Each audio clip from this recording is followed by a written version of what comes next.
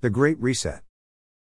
An organization of the world's elites meeting yearly in Davos, Switzerland, the World Economic Forum in 2020 saw COVID-19 as presenting an opportunity to remake the failing existing system with one which will serve their interests in the long term.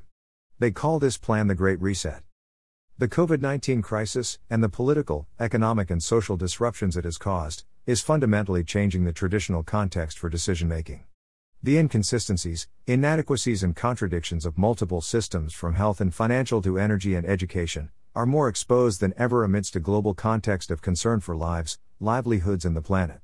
Leaders find themselves at a historic crossroads, managing short-term pressures against medium and long-term uncertainties. As we enter a unique window of opportunity to shape the recovery, this initiative will offer insights to help inform all those determining the future state of global relations, the direction of national economies, the priorities of societies, the nature of business models and the management of a global commons. Drawing from the vision and vast expertise of the leaders engaged across the forum's communities, the Great Reset initiative has a set of dimensions to build a new social contract that honors the dignity of every human being. Take a look at their partners.